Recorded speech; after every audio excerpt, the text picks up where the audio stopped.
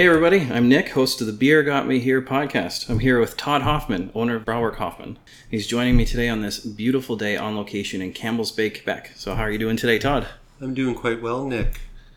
Well, I'm thankful that you invited me over, and it's such a beautiful, beautiful spot in Campbell's Bay. Easy to miss on the highway, but you get there. You just have to look on the map. Yeah, we've had a number of people that have driven past it before, and they're even telling me, you should cut all those trees down so we can see you. But it's the trees. We like to be surrounded by trees. Yeah, so I don't think the trees will be coming down. No, definitely keep them up. It's too nice. We need more trees, not less. For sure. Tell me a little bit more about you and about the brewery. How did all this come about? Well, it's been a long plan.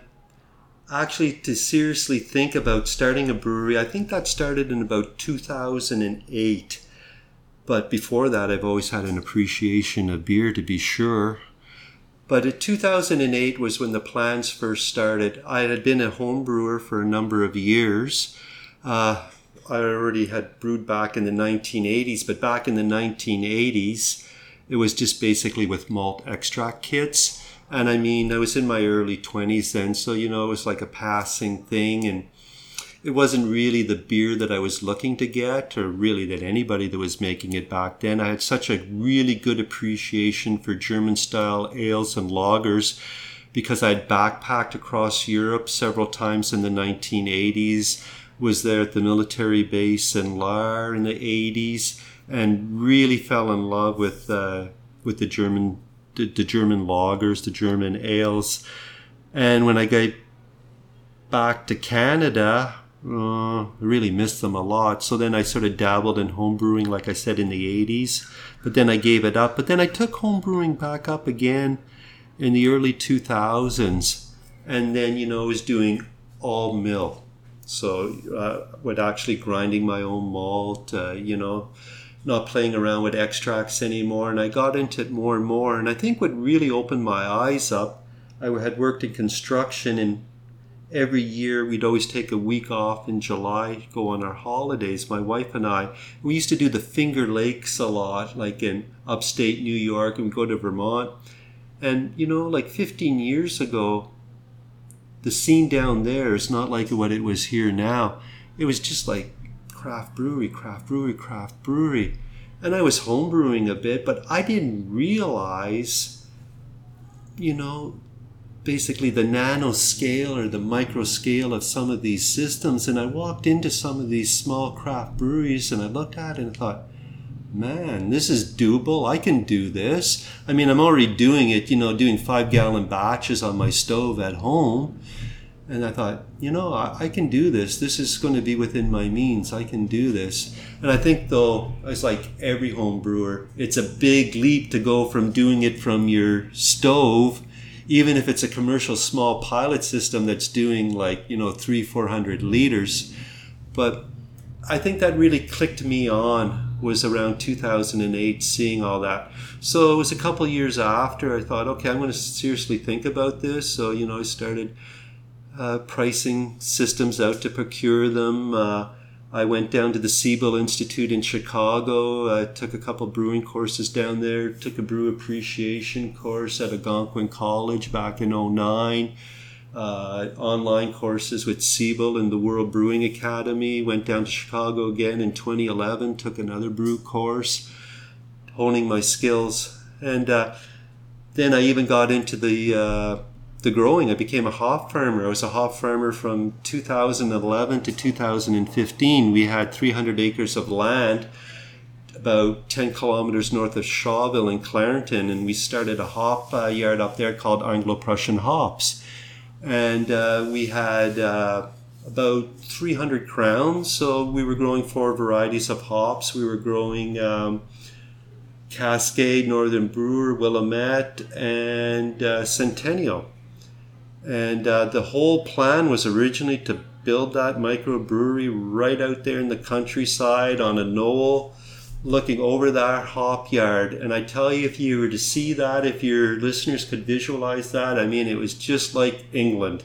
It was all nice rolling green fields. It had like hedgerows. It was really great. And I thought, this is going to be so wonderful, so nice, having that brewery overlooking this hop yard. But Quebec being Quebec, which is overregulated, very bureaucratic, said I couldn't do that. And my argument was, well, why? And they said, well, it's agricultural land. I said, yeah, but I'm building a brewery. I'm making an agricultural product. Beer is one of the world's oldest agricultural products. It's 6,000 years old. They said, yes, we realize that, Mr. Hoffman, but in order to do this, you're transforming a product, and we have to make sure that 50% of the materials going into your beer are yielded from this land. I said, okay. I thought, no problem. I said, beer, is like 80 some to 90% water. I said, I'm going to draw the water out of the ground here, and the water's going to be used in my beer. They said, no. They said, that's not a produce. I said, well, I knew I couldn't use the hops because the hops are only about, even on a robust IPA, and all your total weight of ingredients, that might only be like 1% if you're lucky. And surely I wasn't going to start growing barley malt and then barley and then malting it. So I was hit a dead end with them. Couldn't do it out there, which was sad because I had traveled around and I seen these other countryside farm breweries like in New England. I thought this would have been great. So I sort of gave that up. So then we had also another tract of land, 9.5 acres here in Campbell's Bay, which was zoned industrial. So we got permission to build the brewery here on this 9.5 acres. And what we did was then we've transformed some of that 9.5 acres to make it agriculture, to put in a small little hop yard and grow some produce here, which we use in the restaurant. So a lot of the food that we have in the restaurant here comes from our garden, which is biodynamic and organically grown. And then we procure other food locally. So basically, that's really a quick how this brewery started, basically from 2008 to 2018. So that was the 10-year genesis of it. Never happened quick, but it was a lot of planning, a lot of thinking, and that. And at that time too, I was busy. I mean, I had a construction company, and it was hard to have two businesses running parallel at the same time. But I was fortunate enough that we were approached to sell our construction company, and once we sold that in 2017, said, "Oh, I got a green light." Open gate now that I can focus and get this brewery going, because at that time I was 56, so too young to retire. And they always say if you're going to get into business where it's your passion, it's your hobby, because you'll enjoy it every day. And I have to say that there hasn't been one day that I haven't really enjoyed. It's like anything, there's setbacks now and again, but they're quite manageable setbacks to date. So, yeah, it's been going quite well. Great to hear. Yeah. And when you mentioned the Anglo-Prussian hops, the area in Clarendon, it's Clarendon, so they're in between Shawville and... where else is it in between? It's between Shawville and Ladysmith, and that's sort of the genesis of the name. The name has about it's deriving from three things. So it's called Anglo-Prussian because Shawville's a very Anglo town in Quebec. And Ladysmith is, of course, German. And the Germans that settled there were from the Prussian state within Germany. And so the hop yard was right in the middle of this Anglo town and this town of Prussian origin. So it was named Anglo-Prussian hops for that one reason. And also my ancestors, majority of them came from Prussia, and some of them came from England. So that's how we got Anglo-Prussian. Perfect location then to get to correlate between the Anglophone and Prussian. Yeah. And it worked perfectly for you. Yeah, right dead center. That's awesome. You answered my question. I was going to ask you if you had some heritage from the Prussian side. For sure. Both on my mom and dad's side. So my mom's side, they're all from Pomerania, from the town of Ueckermünde, which is within Prussia. And my dad's side is from Brandenburg, a little south of that, also within Prussia, from the town of Großdrivitz, just near Guben. So yeah, I've been there several times. Quite beautiful, right in the old DDR in East Germany. Yeah. Okay, and is that why you kept with the German theme? Because of your Yeah, family heritage? yeah, I did. I kept with it for several reasons. One is cultural, like family background. Two, as you know, there's an ethnic German community within the Pontiac here, up by Ladysmith. And also, I found it's getting to be more now, but a lot of microbreweries weren't really focusing a few years ago on the German style ales and lagers. Now it's changed, so I really wanted to focus on that. So that's why we kept with the German theme. So basically familial, local history, and it's the style of beer that I enjoy. Okay, yeah, so do I. Yeah. I can't wait to sample some. Now, there's also another location on the Ontario side in Rockland, Ontario. Correct. Yes, Rockland. So the story on that, here in Campbell's Bay, I own Campbell's Bay 100%, and I always wanted to get my foot in Ontario too, because here in the Pontiac, our market share, like within Pontiac County, is only 14,000 people. Very small rural county. But meanwhile, across the river, oh my goodness, like Renfrew County, you're getting close to 100,000 people. So like right across the river from me is this market that I can't tap into because, again, over-regulation in Canada. I mean, is there really free trade within this country? Not really when it comes to alcohol products. So I thought, it's sort of frustrating. You're sitting right on the border. There's this big market over there. There's people coming from Ontario over here buying the beer and say, when are you getting over to Ontario? When can I find you in the LCBO? When are you getting over there? I thought, okay, I'm going to Ontario too. But, I mean, I got my hands full here getting this brewery going, and it's pretty hard to be two places at once. But at the same time, I'm an entrepreneur and I want to get over there. So I can't do it alone. So, picked up a partner, a very, very, very good partner, quite fortunate. Another Pontiacer, just like myself, Eric Mainville. Met him a few years ago, and it's been working quite well. Deepest respect for Eric. Eric helped me actually quite a bit, even though I was a home brewer for a number of years and, took courses in that. Like I said, it's a big leap from being a home brewer to do a commercial. And where I was doing online courses or like maybe week-long courses at Siebel or doing it myself on a stovetop, actually Eric had the benefit of being a graduate from Niagara College, and he's got his diploma from brewing there.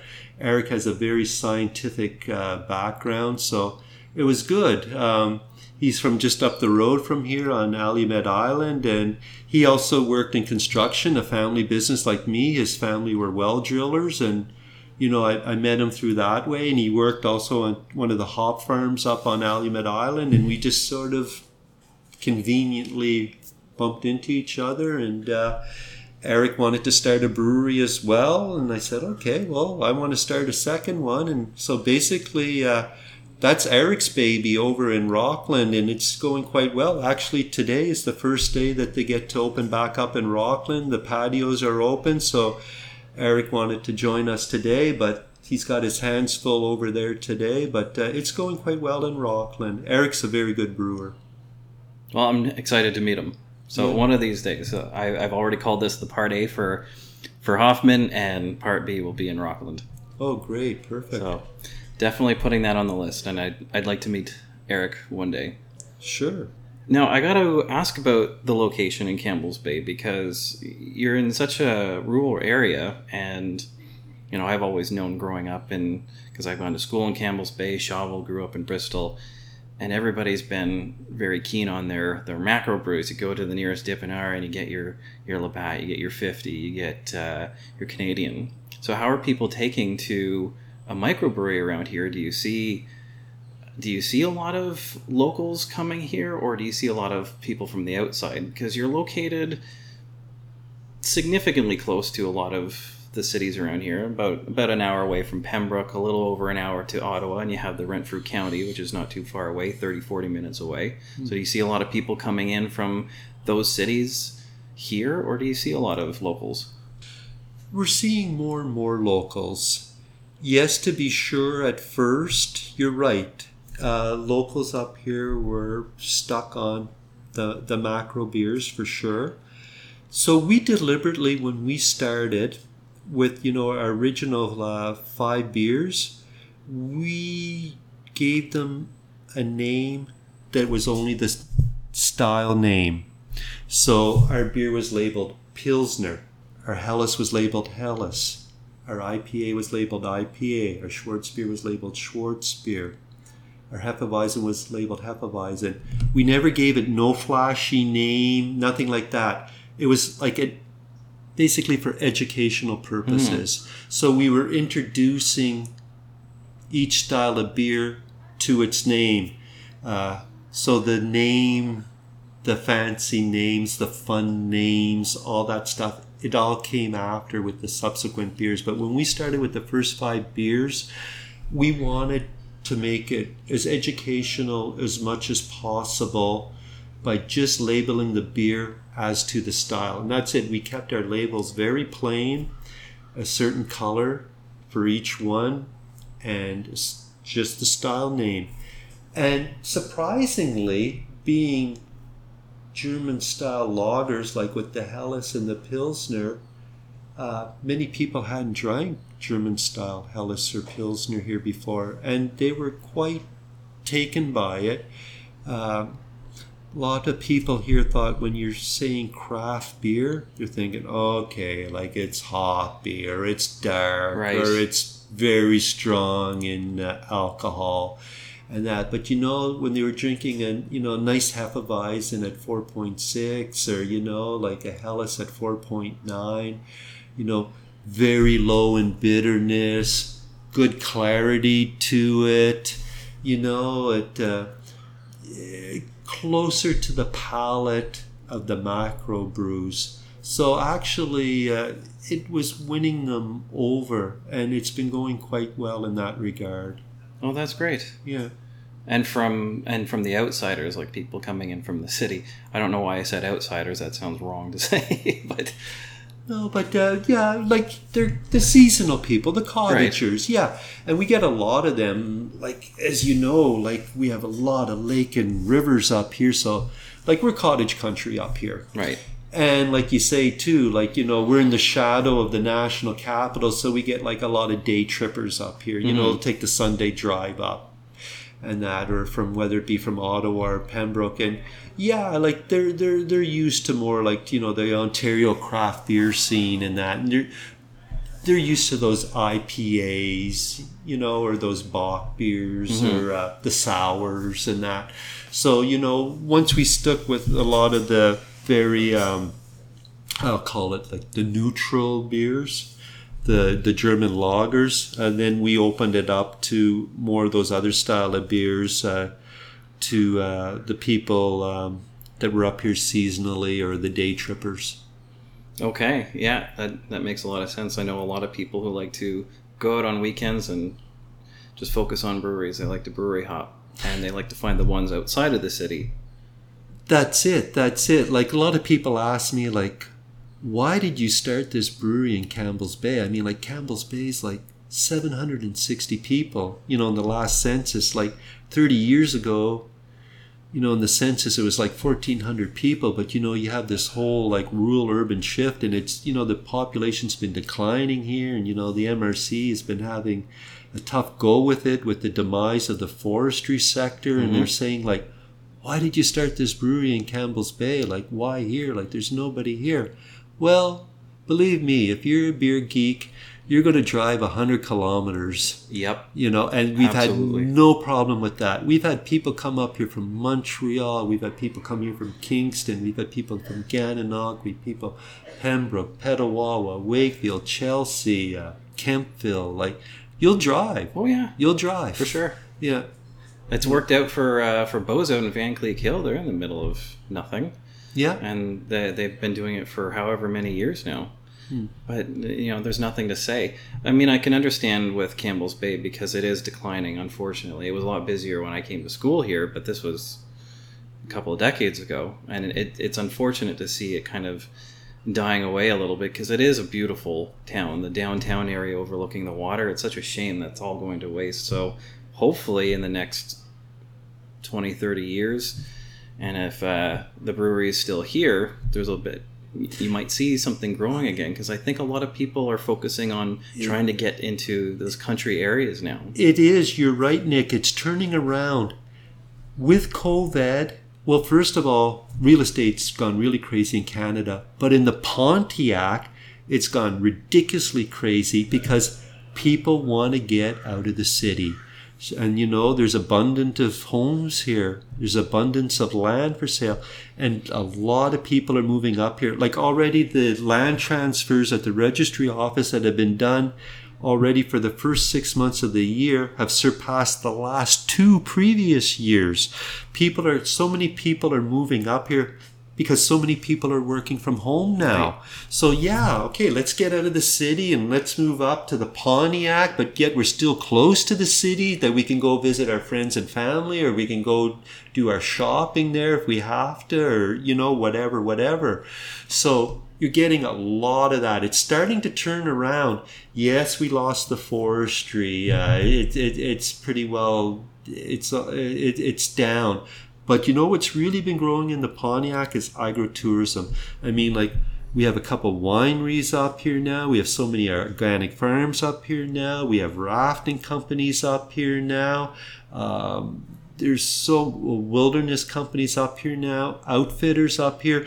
The dog sledding, a couple dog sledders that were up here now.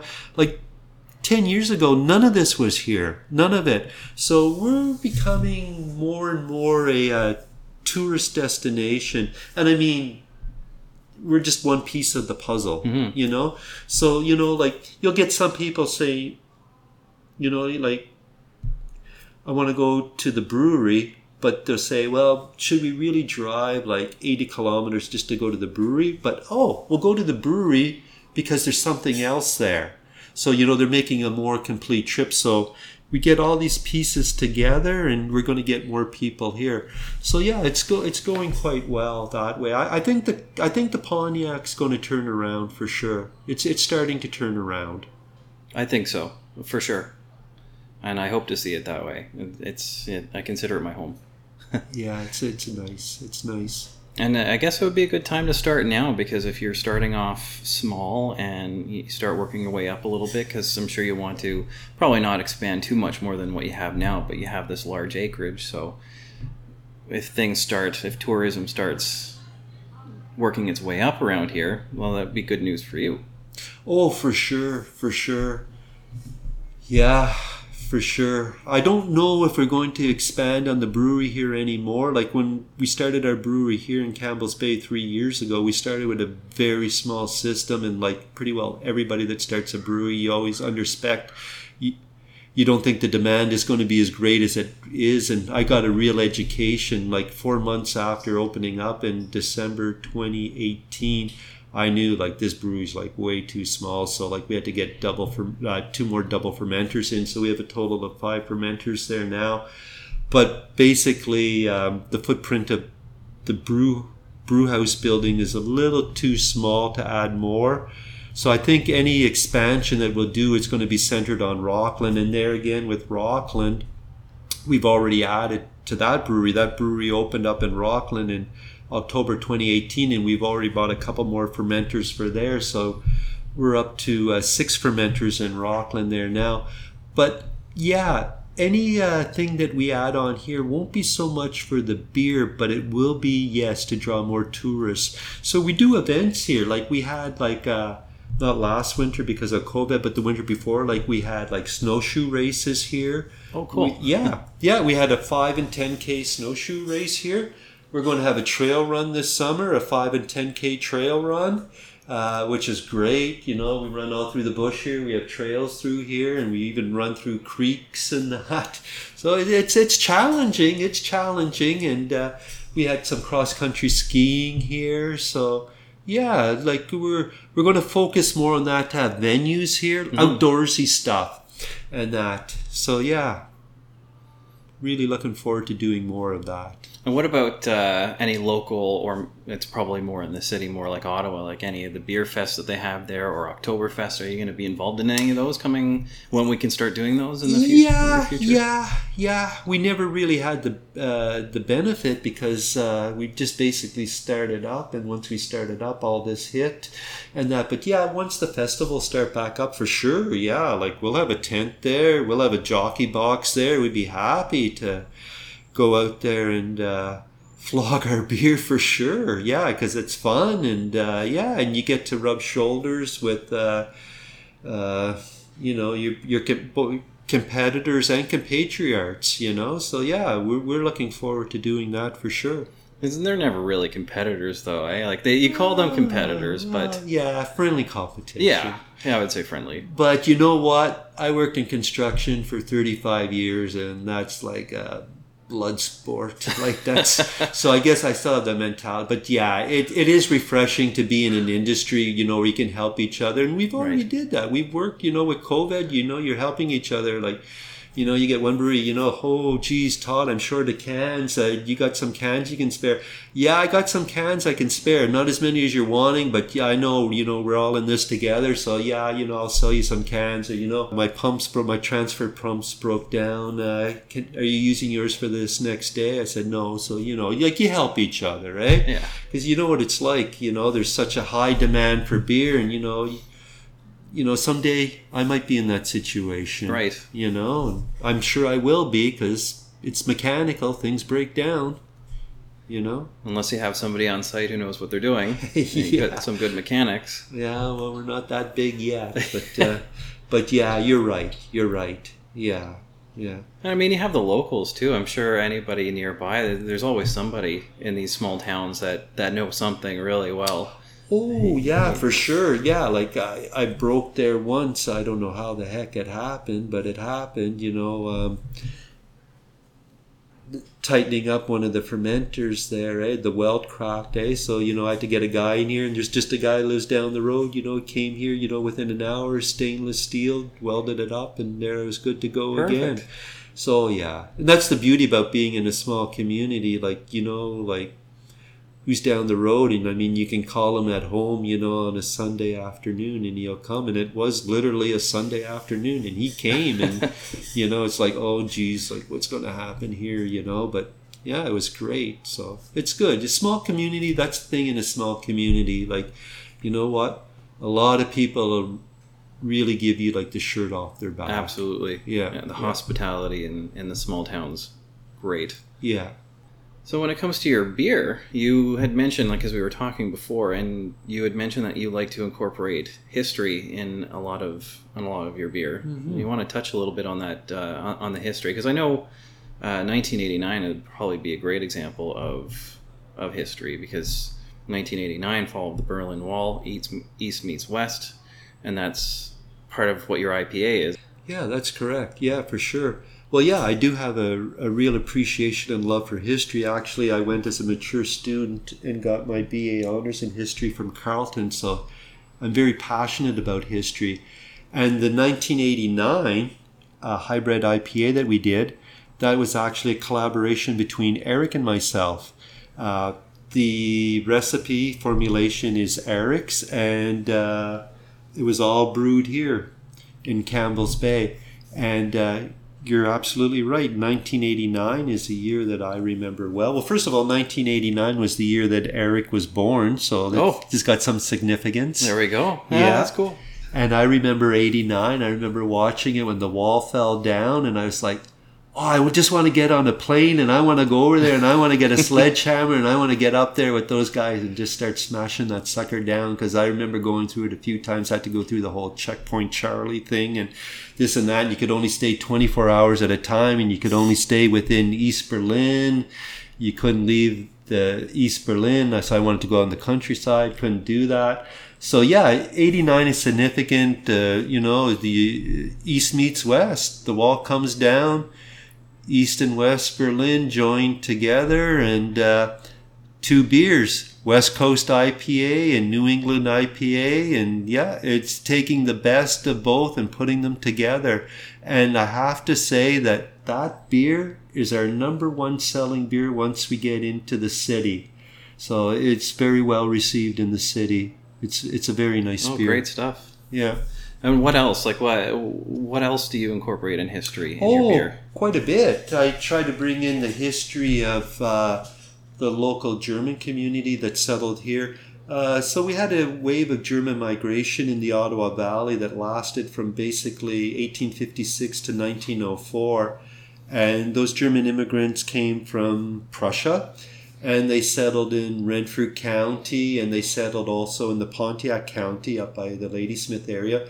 So I pay tribute to them in my beer. So like in the Pilsner, I have a little blurb on there, the Pontiac was settled by, some German immigrants, and, this Pilsner's a very simple, plain beer, but it's, speaks to craftsmanship, small batches, very humble, very honest, true, using no adjuncts, keeping very minimalistic. Also with my Dunkelweiss, I talk about the Germans that settled in Thorn, about how they cleared stony ground and cleared trees. And I also pay homage to the families that came over by putting all the surnames on the label. Mm-hmm. Like Simmerling, Zacharias, Pace, Schwartz, Erfel. I put all those names on there. Steinke, Milky, paying tribute to them. I also, getting away from the German background of the Pontiac, my Royal Hunting Party. That name, Royal Hunting Party, comes from an actual hunting party from 1872 that was up north of Otter Lake, where Prince Arthur, who was Queen Victoria's fourth son, went up there basically to serve all the lumber camps and the shanties. And when he was up there, they went on a hunting expedition, and he hunted moose up there. So it was the Royal Hunting Party. So that's why we made that style of beer, an English Pale Ale. Okay. Because he was the English monarch. Well, he was our monarch, Yeah. part of the British Empire. Yeah. And on your shirt, you have the silhouette of a bird, and I thought I saw that as well on the Anglo-Prussian Hops website as well. Yeah, that's sort of transferred over. Yeah, the Prussian eagle. So it's is that what that is? Okay. Yeah, the Prussian eagle. So like we have the maple leaf, and so Germany, the black eagle, the Prussian eagle is symbolic of Germany. Yeah. I said bird because I wasn't sure if it was an eagle. I assumed it was an eagle. I just didn't want to guess it. It might have been, but it strikes eagle. Yeah, it's stylized, but it's got pretty aggressive talons, and it's got its beak there looks. I don't know if you'd want to mess with that. No, absolutely not. Well, I'd be excited to try some samples of your beer shortly. And we can talk about each one, the ones that you care about the most. We can test it out, sample it, flavor it, and I'd love to talk about it. Sure, that sounds great. All right. Okay, we are starting off with a flagship beer. Tell us a little bit about this one. Sure. So this is the North German Pilsner. So within the Pilsners, there's like Czech Pilsners, German Pilsners, North German Pilsners. So this is a Pilsner, German lager. Crisp, very clear, see clarity, see through it. Yeah. Very minimal beer. Hard to mask your mistakes. So it's you know what? It's tough. Easy drinking. Yep, that's nice and crisp. Yeah. Pilsner for sure. Very easy drinking. I like this one. Yeah. So this beer, the Pilsner, and the next one we're going to sample there, the Helles.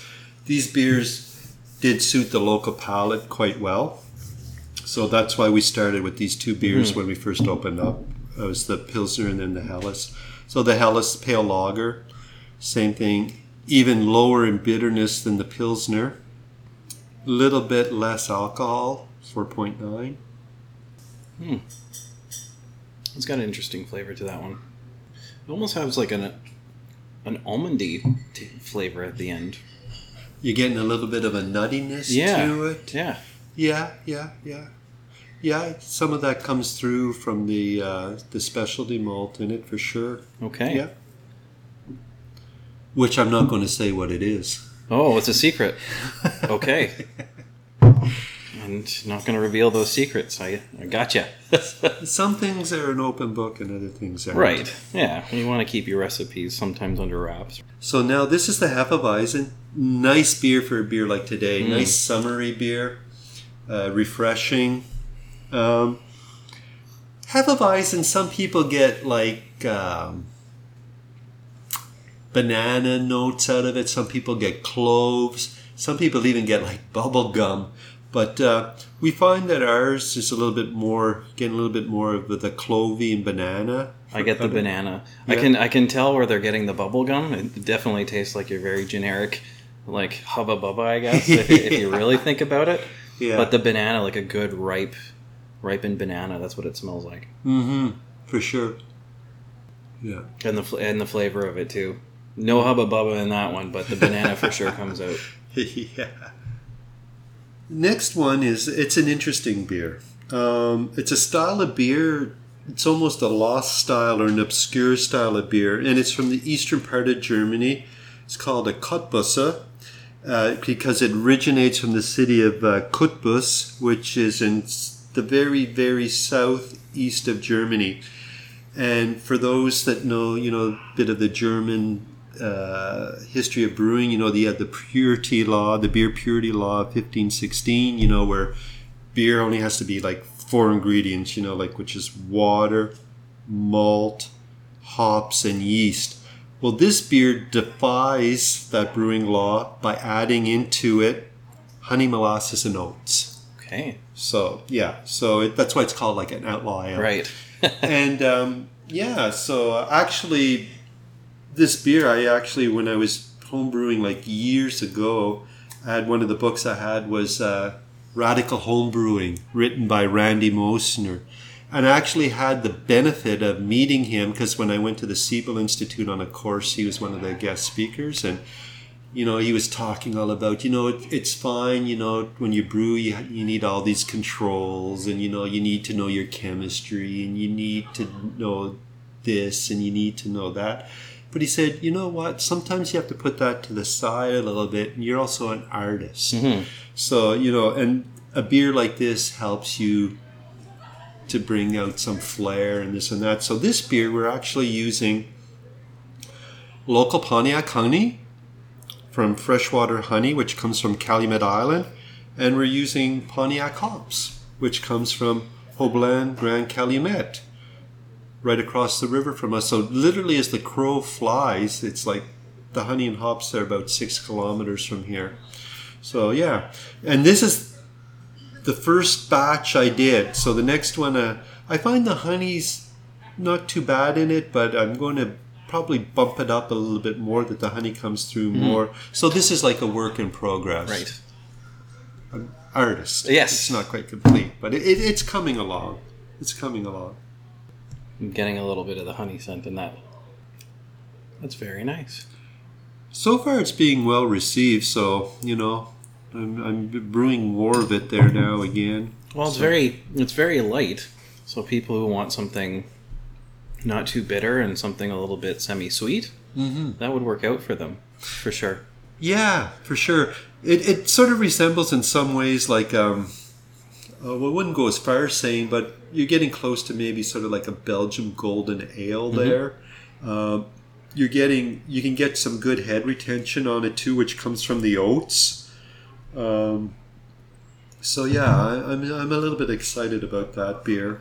I'm just a few little modifications that I'd like to do with it, but so far so good. So far so good, and that's like the beauty of having a small brew house, because I can turn the beer over quick, and if I want to do modifications or changes, I can do them basically like a couple weeks after. I don't have to wait like a couple months to like clear out a bunch of beer. So it's nice to roll the beer over quick, so you can do adjustments if need be. Right. So I'm happy about that one so far. A few little touches to go with it. So now we're going to get a little bit more color here. So those beers were all, we just tried like with the Pilsner and the Helles, like a pale and a blonde, and the Kutbusser was like golden, and the Hefeweizen, you had a little bit of that cloudiness golden. But now we're getting into some of our beers that have, some color to it here. So like we have here is the Maybach. So the Maybach is sort of like a super Helles. It's a Helles, but it's a lot more malt forward. Coming in at 6.6. And this will be the first time I think I've ever sampled or tried a Maybach at all, looking back. Okay. And that one too has a bit of a nutty flavor. Yeah. It's utilizing, like I said, it's a super Helles. It's utilizing, for the most part, a lot of the malt that's in a Helles. But the malt bill in it is greater to give it more alcohol. And there's one other specialty malt in it. So basically the Maybach, it's a spring festival beer that they have in Bavaria. And we always brew it every spring. We bring it out in May. And then it's a seasonal. Mm-hmm. So like once it's done, it's done. We probably won't be reintroducing it till late winter again. It has a winter, like a late winter feel to it. Yeah. It's like getting out of, because we associate stouts with winter because it's a nice beer to have in the winter time, and it feels like it's drawing a little bit away from a stout, kind of going into an ale. Mm-hmm. Almost. That's what it feels like when you drink it. Yeah. It's definitely more robust, more body than for sure than the Helles or the Pils. You got it. Then here's another new beer that we just brought out lately, which is the Alt beer, which we call Ein Volk. Ein Volk meaning one people. And why we call it Ein Volk is because it's like a smash beer, which is an acronym for single malt and single hop. So even though it's got this copper color to it, there's only one malt in it. And I'll tell you what the malt is. This I don't mind sharing. This is a light Munich malt. So it's 100% light Munich malt. And it's only got one hop in it. And that hop is Hollentauer. So yeah. It's very, very, very simple beer. But it yet simple in the hop bill and simple in the malt bill. But it has some complexity to it. So it's a roast flavor to it. And that's coming from all the light Munich malt in it. Mm-hmm. Yeah. Very nice. Yeah. And that beer is basically very distinctive from the city of Dusseldorf. I'm definitely very eager to visit Germany someday. Oh, yeah. I'm hearing all about the history and about Germany as you bring it up. It's making me very excited for a European tour hitting up Germany. That'd be so much fun. One of these days. Very, very, very nice. Well, so much history, so much beer. Yeah. Yeah. Here we have our Berliner Weiss style. We call it Berliner Weiss style. We just don't call it Berliner Weiss because they're very proud in Berlin of their Berliner Weiss. Mm-hmm. So if it's not made in Berlin, you call it Berliner Weiss style. Because we're not authentic, but we try our best. So it almost sounds like the same way as how you call champagne. You can't call it champagne unless it was made in Champagne. Yeah. That sounds like the same idea. Yeah. You got it. And you got to respect that. Right. It originated from there. They're proud of it. So, so that's why we call it Berliner Weiss style. So this is our raspberry sour, because in Berlin, if you get the Weiss, they're going to add either Woodruff syrup to it or, raspberry to it. So we've elected to put raspberry in it. Mm-hmm. And so it gives it that nice rose hue. Yeah, it's like a semi-cloudy look to it, a little rosy. Yeah. 3%. Tart. It is quite tart, but it is a sour. Refreshing. That is nice. Yeah. See, when I drink things like these, because now that we've had all these different types so far, there's always that argument that there's some people that when they drink beer, when they try beer, not a lot of people drink beer. They'll go for wine, they'll go for liquor, but when they think of beer, they think, well, I don't like it, because the ones that I've tried, I've just never liked it. But they probably tried so many different types. They probably really only had the macro brews, which maybe taste all the same to them, and they just don't like the bitterness to it. Do you believe that there is a beer for everybody? I believe so. There are so many styles. I mean, oh my goodness. I guess I would hope that I could live long enough. I don't think I will. I'm 59 years old. But I would hope years and years left, 59 years old. Well, I tell you, when I'm there pulling hoses and putting fermenters together and lifting kegs, I think sometimes I'm not long for this world. But anyways, I hope to at least get to brew as many styles as I can. And being so many different styles of beer, there is a beer out there for everybody. I do believe that. Yeah, I believe so too. I would love to brew every style that there could be out there. And I know I can't do it, so that tells me that it's so diverse that there's as many diverse beers out there as there is a diversity of people. Mm-hmm. So yeah, there's a beer for everybody.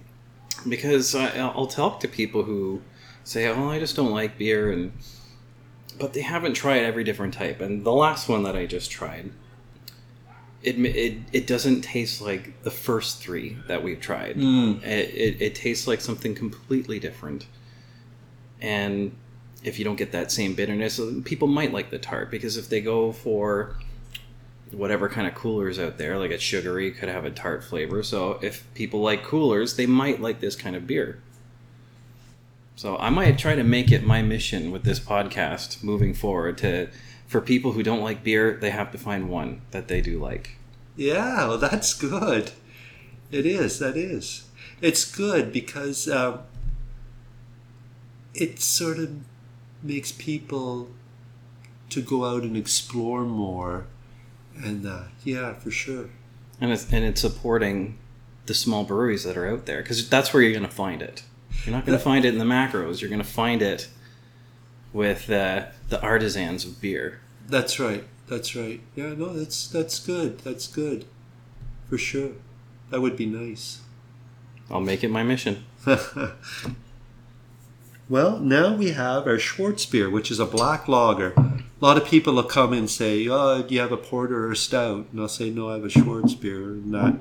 But it's completely different than a porter and a stout. A porter and a stout, they're ales. This is a lager. I mean, then, a bit thinner in the body, but more crisper, Different fermentation. But yeah, you pick up different notes in this for sure. I'm getting a tiny bit of caramel. Yeah, there's some caramel in there. There's some roastiness too. There's a bit of cocoa, a little bit of sort of coffeeness to it. Yeah, the coffee I can taste. Yeah, if you gave this to me, I would have assumed it was a porter or a stout. More along the lines of a porter because of the coffee aftertaste. Yeah. Well, our whole sensory, our first thing with sensory is, the vision, is the sight of it. So when you're looking, at the black color, the first thing you're thinking is, well, okay, that's got to be a porter or stout. But, when you put it up to the light, you realize, okay, it doesn't have like the body or I would call it the thickness of a porter or stout. It's leaner in body, but crispier, And it doesn't have the head of like a stout or a porter. Because it disappears quite quickly. Mm-hmm. And this is another beer that originated from Eastern Germany too. So like Germany, like, a lot of people think, Germany, they think of Bavaria, like of your Hefeweizen, and your Helles and that. But, we're hitting all of Germany here. We're hitting like the alt beer, from Dusseldorf. We're hitting the Helles and the Hef, from Bavaria. We're hitting the Cottbusser, down from like Upper Saxony. We're hitting, the Schwarzbier, like from Brandenburg, so quite a complexity. The Berliner Weiss from Berlin, so, the very regionalized beers within one country. Well, that's great. Focusing on the country with all your beer. Yeah. A nice little tour. Yeah. Now, how about the food? Because you also have food on location, and you focus on German food. Yeah, German inspired. By no means do we say we have authentic German cuisine German here. Inspired. Yeah, German inspired. Okay. So like we do Flammkuchen here. So the Flammkuchen, it's like a flatbread with quark cheese on it, and it's great. And we have brats on a bun. We have currywurst. What we make here. We make our own sauerkraut here. We make our own pretzels here. We make our pretzels using either our Dunkelweiss beer in it or our Weizenbock in it. Gives it a nice flavor, So yeah, we German-inspired food. So yeah, it's great. It's great. Oh, and here is the 1989 that we were talking about earlier. So this is our hybrid IPA. Oh, that's nice. Yeah. Ooh. Very floral, eh? Very, very floral. Yeah. Getting nice citra hop in there. Well, I can see why people like that, just the smell alone.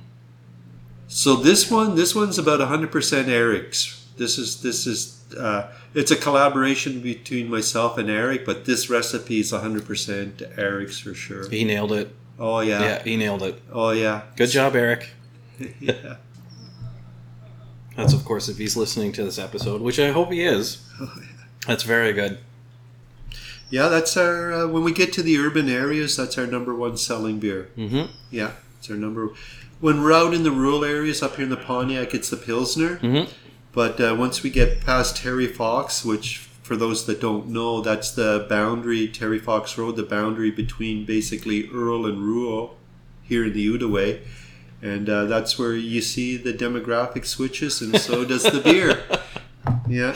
That makes sense, because everybody in the city likes their IPAs. Yeah. I might be one of them. But it's just the hoppy flavor. I often think, are people enjoying IPAs because everybody else likes them, or do they actually enjoy that hoppy, bitter flavor of an IPA? I can tell you for sure that I do. It's just too good. Yeah. But I often wonder if others do. Right. So, I mean, write me an email if you actually do like IPAs, or you're just following a trend. Yeah. Yeah, I do enjoy it too. It's funny, you know what? Like 10, 15, 20 years ago, I was really big on IPAs, like to consume them. But I find, and it's not just me, I've talked to other people my age, mid-50s, early 60s, and they were the same as me. As you get older, find that they're sedating a little too much. So going back to the lagers more, find, I don't know if it's the hop load in it or what, but I still have a really good appreciation of it, but I find that one is enough for me. Yeah. Yeah. I can go for a couple. Yeah. Absolutely. But yeah, there's a time of the day for it. Yeah. And with German brewing styles, do you focus on a specific German brewing style here? Is there a rule to follow when it comes to making different styles here? No, like you mean a rule, like as with respect to the purity law? Yes. No. Well, yeah, no.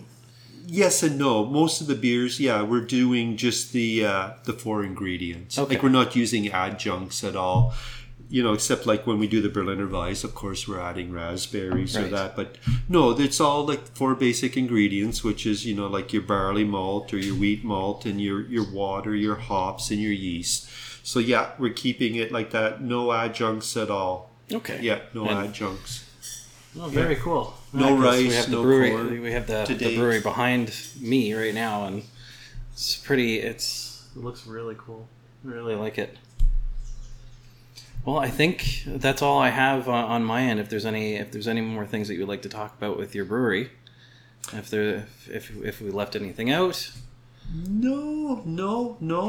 We just want to keep brewing for sure, and it's really good that things are starting to open up, and we're just going to keep doing more styles as much as we can. We have a couple new ones in the work that are fermenting right there now as we speak, and always going to bring out new styles, and we're starting to get more creative with the labeling and the names of beer. We're keeping busy, and both sides of the river, Ontario and Quebec for sure. That's great. Me over here in Quebec and Eric over in Ontario, and all we can say is good days ahead there now. I think we're over the hump, and just want to keep going. We're like a racehorse there. We're in the gate, and we're just waiting for the gate to open, and I think it's opening up there now, so we'll be going down the track there very soon. That sounds good. And this is also, I don't know if you've mentioned it yet, but this is a family business, so you got some family working with you. We sure do. My family, actually, my father, my grandfather, and great-grandfather, we were all family businesses, family entrepreneurs. So at this business here, Brauwerk Hoffman, there's myself, there's my wife who looks after the kitchen in the garden for the produce. There's my youngest son, Abraham, who looks after all the packaging and delivery. There's my sister-in-law, who's the main server. My great niece, who's another server. My daughter, Portia, who does all the social media. She does the artwork for all the labels. My goodness, who else? There's Abe's girlfriend, who's the bartender. So, yeah, like we're a family business. Hardcore family business. That's a true family business. Yeah. You have enough people here to run the entire show. Yeah, pretty much. Like we have. There's a couple people in the kitchen that aren't family, but they are family. They're very they become good. your family. Yeah, they do. They do. Like, I mean, you're working here with them in the day and the evening, So yeah, you're working in intimate settings in the kitchen, and you get this rush time there, and you all got to pull together as a team, and and sometimes there's some barking back and forth, but at the end of the day, it's like, oh yeah, okay, well yeah, we're all good now, and so so it's family. It's like any family, you got your ups and your downs, but at the end, you're working for a common goal, eh? Exactly. Yeah. So it's good. It's all good. That is fantastic here. Yeah. Todd, I appreciate your time and having me over and trying some beer and showing me around the brewery. It's a great place, beautiful location. And I'm happy it was such a sunny day because it called for rain, but it turned out to be a beautiful blue sky, and it was just so nice to be out here. Come to my old roots, see the town again, and thank you again. I appreciate it. Well, thank you for coming, Nick. We're very honored and appreciate you making the drive up. That's very nice of you. If anybody wants to see the brewery, they're located 1298 Highway 148 in Campbell's Bay, Quebec. Thank you for listening. As well, you can help my podcast grow by sharing my podcast with family and friends, and subscribe on whichever platform from where you're listening. Also, check out my Instagram at Beer Got Me Here for beer photos and future beer reviews. We will see you in the next episode. Cheers.